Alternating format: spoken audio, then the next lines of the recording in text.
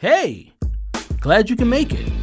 And welcome to the Employee Cycle Podcast, where we talk to HR innovators, thought leaders, and even some disruptors about the latest in HR trends, HR tech, and you guessed it, HR data. Well, you've heard enough of me talking. Now let's start the show. Hey, and welcome back to the Employee Cycle Podcast. I'm your host, Bruce Marable, CEO of Employee Cycle. And you know us, we're that HR analytics dashboard, helping all of you HR leaders get rid of the manual, tedious, and time-consuming process called HR reporting. That's right, we know that a lot of you spend way too much time in these spreadsheets trying to get a data-driven view of your workforce, trying to pull data from all these different HR systems to get a sense of what's happening with your employees. You're always scratching your head thinking there must be a better way. Well, that's why we created Employee Cycle, an HR analytics dashboard with pre-built integration connectors to the most popular systems, bringing all your employee data into one place so you can view, share, track, and analyze data across dashboards, build custom metrics, and also check out your data with our data quality audit to make sure that you have the most completed employee record set possible. Go to Employee Cycle, check us out, get a demo. We'd love to explore how we can partner to help you automate your HR reporting and analytics process. But that's enough about me and our company, because today we have an awesome guest. So please help me welcome to the show, Evelyn Ackley. She's the HR director at VFriends. And today we're going to discuss how to create a great virtual employee onboarding process. Evelyn, welcome to the podcast. Woo! Evelyn, welcome! Thank you. That is the most exciting welcome I have ever gotten. I appreciate that. Thank you for having me, Bruce. Oh, you haven't been hanging around the right people then, because if we were hanging out, you would get that every time you went into a room. Thank you so much. Very happy to be here. Awesome. So happy for you to be here as well. So Evelyn, I know that you've listened to our podcast before, so you're ready for this first question. So we always kick off the show by asking you, how did you end up in the wonderful world of HR? I love this question. So for me, it was a little bit interesting. I did things a bit backwards in terms of researching how hard the entry to HR was. And as most people can find it's pretty difficult to get into HR. So I started off with a few internships, and then I landed in a corporate space as an admin. And then I found my holy grail of a mentor. She really led me into different opportunities and said, you know what, I'm going to teach you everything that you need to know. However much you want to know, I will teach you. And then you'll be ready for whatever comes your way. And thankful to her and to the company that I worked with for giving me that opportunity. I've been able to venture off into pretty much all areas of HR. That is awesome. And I appreciate a good HR origin story. So, Evelyn, today we're discussing how to create a great virtual employee onboarding process. Before we talk about how to make this great, what is a virtual onboarding process? What does that look like? So virtually onboarding someone is a little bit different than in person. You really have to be able to communicate with them at every step of the way. So we really have to set communication once they sign their offer letter, communication on their tech materials or their office equipment, whatever it is that they would need to work inside of their home. We would communicate that, what their team is, what they can expect on first day, and who they'll be meeting with. So virtually onboarding someone is about communication. Now, I have a quick question that I literally just thought of as I was listening to your definition. When it comes to understanding what a virtual employee onboarding process really looks like, does that mean that the company has to be virtual, or does that mean that the employee onboarding process is just virtual? So what I mean by that is, if you are an in-person company, could you potentially still have a virtual onboarding process? Or if you're hybrid, could you still have a virtual onboarding process? What does that look like? Yes, absolutely. So virtually onboarding someone means that wherever they're located, they'll be able to join us. Specifically at VFriends, we do have employees that start in the state that we are working in, but they can still start wherever they're located. So we really want to have them up and running and give them the same experience that we would have for anyone else that would join an office. Ironically, we actually don't have anyone starting in office in any of our buildings. They actually start remotely for most of their roles. So having them set up successfully in terms of having the equipment that they need, being able to connect them with their hiring managers and their direct managers from that point, along with understanding who can be their onboarding buddy. This could be the manager, this could be someone that will be their peer, but having that person to ask questions we found has been very, very successful. They will be able to really help in terms of navigating the work culture, getting them up to speed as quickly as possible, and understanding where their responsibilities will lie. So we have a few different processes, but making sure that we have a checklist for our new hires and making sure that they have this onboarding buddy has been pretty great in having this new hire hitting the ground running. Can you share with our audience what VFriends does and what kind of company it is? Because I think it's also important to understand the type of roles that you're hiring for and that you have working with your company, and the difference in whether or not you believe all roles can be virtually onboarded. And if so, how are they different? Yes. So VFriends is a little bit different. VFriends is an IP company founded through NFT and Web3 technology. So what we're doing is mainly in the internet space, working on socials, apparel. Our demographic is typically everybody. So what we do may not be the same for other industries. Our industry is very, very unique. We're kind of captivating this new industry. So it could work for others. It's just a matter of being able to adapt to technology. So having an onboarding system where you can think of and implement a few automation pieces, I feel, has been very successful for us in terms of the communication or the consistent communication that you have across all employees. Obviously, someone in manufacturing may not have the same opportunities that we have, being more of an internet company rather than them having people on staff handling different machineries or whatever they would need to do. You mentioned that you're looking to add as much automation as possible in this virtual onboarding process, but that made me wonder, when does the onboarding process start? And I know this has been a bit of a controversial question, as some people may think it starts as soon as the offer letter is sent. Some people think that providing the offer letter is part of onboarding. Some people think it's even a part of the interviewing process.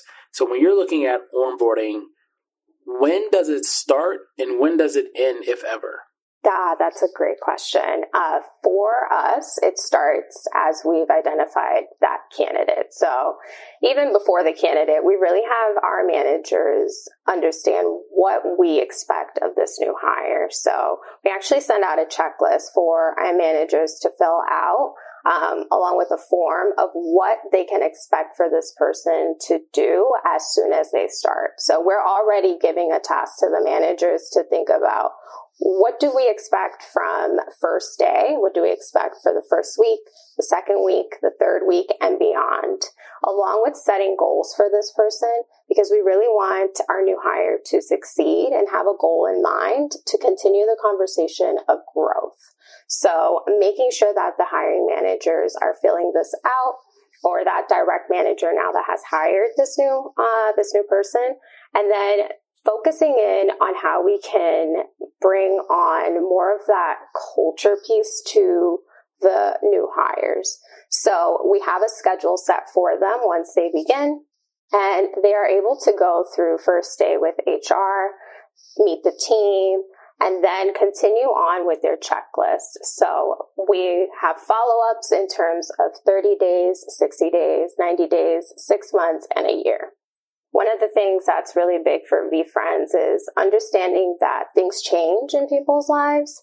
So their goal or their priority that happened at the beginning of starting at VFriends could be very different than what happens, 6 months from now. So their experience at the 30-day mark could be completely different than at their 1-year mark. Their ambitions could be different. So having those check-ins has been really helpful for us to understand what we can do to improve and also have a pulse on our talent and see what we can do to improve, what we can do to improve for others, and how we can get them to the career path that they're searching for.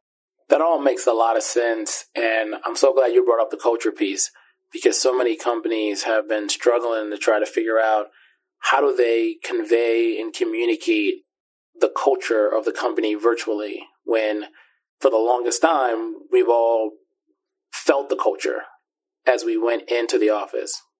Is it loud? Is it quiet? Are people walking around? Are most people sitting at their desk? Is it open space? Is it a whole bunch of closed off offices? And so now trying to communicate and share what the culture is like virtually, I'm assuming can be difficult. So you mentioned that there's a stage where in the onboarding process, these new hires are meeting the team. What does that look like? Are they meeting the entire team? Is it more of everybody jump on a Zoom and tell me one fun fact about you? Is it just the immediate team that they're working with? What is the strategy around meeting the team, and how does that play into embedding this new person into your culture? Yes. So immediately after they meet with HR on their first day, we have a meet this person with their entire team. So this is where they get to introduce themselves. This is likely going to be, again, their immediate team, followed by whoever is on their checklist for the first day and the first week. They'll be able to meet them in different times during the week. So having them meet with their immediate team, we found has been really successful because you can really connect with a team virtually as quickly as possible when you have so many other people to meet with, but building that connection as soon as you start, we found has had the higher success rate in terms of an employee really hitting the ground running. You're able to build that connection as soon as possible. That way you feel a lot comfortable asking questions. That's something that we actually really emphasize and in our culture, making sure that you ask questions. So everyone from our leadership team to any new hire, we're always inviting them to ask questions. So building that relationship from the beginning is really important. One of the other things that we do highlight is for our new hires to actually meet our president as soon as possible. So our president spends about 15 minutes getting to know them. And we found that this has helped not only in building that trust, but having the employees understand that we really are a people first culture. We want to get to know you. We want to understand your ambition. We want to know what you care about so that we can focus on that and are able to highlight how we can continue to improve and strengthen a lot of your capabilities within the company. It really helps in the communication piece and understanding when things are not that great, what we can do to help them out. So again, focusing on that people first aspect has really shown us that although remote, there's a lot that you can do to make sure that employees feel welcome. For any HR leaders out there listening, hearing you so eloquently explain this, and it sounds very fluid, and it sounds like you have everything together, and it's just moving along perfectly, and they're thinking, I don't have my stuff together. I'm trying to figure this out. I would love to get to the point where you are, Evelyn. Can you talk about some of the pitfalls and challenges in areas where some things just didn't work so that you can help some of our audience potentially not have to go through that? Yes, there's always a lot of pitfalls. We keep those behind the scenes though. So yeah, it's a changing, being able to go with the changing technology. I found has really helped, right? It does come from an understanding leadership team that really wants to focus on improvement. You have to have a lot of input from the team to the leadership team to get that change into the HR space.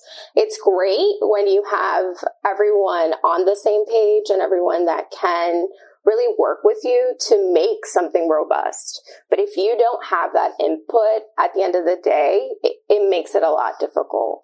So getting that buy-in very early on and saying, what type of environment do we want to be?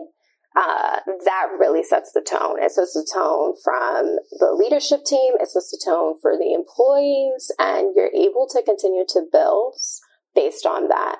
So VFriends has been an amazing place specifically because of that. We have a leadership team that really focuses on the overall mission, and everyone is aligned that we're a people first company and that we show compassion and empathy. But if you don't have that buy-in where you are, it's going to be difficult. And I'd say the only way for you to change that is to then go into the data portion. Pretty much anybody loves to see data and review it. So if you have to come in and say, X, Y, and Z, or employees are not happy because of this, go in with some real data that you can strategize against and push for change. It's not always easy, but it's definitely worth it. And quite honestly, if your goals don't align with the mission of the company, you probably can look for somewhere else where it is aligned. You mentioned tech a couple of times in regards to streamlining and automating this virtual onboarding process. Does the type of tech that you're using actually play the biggest role in this, or is it more about having your own internal processes laid out so that you are creating a seamless process and the tech is just really just playing in the background to automate some of the tasks? I'd say a little bit of both. At VFriends, I've been able to really play with different systems. We're currently using Rippling, who has been an amazing game changer for us in terms of that automation portion that I chatted about. It's really looking at a lot of the repetitive tasks that we do administratively from an HR standpoint. So those check-ins are automated in terms of reminders of calendar invites. A lot of it is repetitive in terms of onboarding. So they're automatically set. We have a welcome video that goes out 6 days. We have a what to expect. It's almost your first day email that gets automated that we've already created. We also have another email that gets sent like, hey, reminder, it's almost your first day. Here's what you can expect. So although we did create those processes without the automation portion up front, it was helpful when it did get automated, because then you can work on other things like strategizing with the manager on what you can expect this new hire to really focus on in the next few days. So processes do play a big portion, but also having a system that can help maximize your time, because, we do have a lot on our plate. So what can we do to, again, maximize our time and create efficiency as best as possible? Evelyn, we've covered a lot today, and I'm sure the audience is taking a ton of notes, but I do have to ask if there is one thing that our audience should remember from everything that was mentioned today. If they could only remember just one thing and take away one thing from what you've learned in this process, what would it be? One thing, I think mainly checking in on your employees and the managers.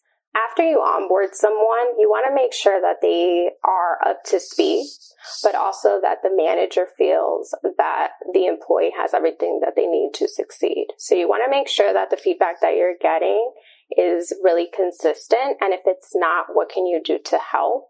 Again, onboarding isn't going to be a one-day thing. It's a full-on process. So you want to make sure that you have several check-ins to make the best experience for both parties.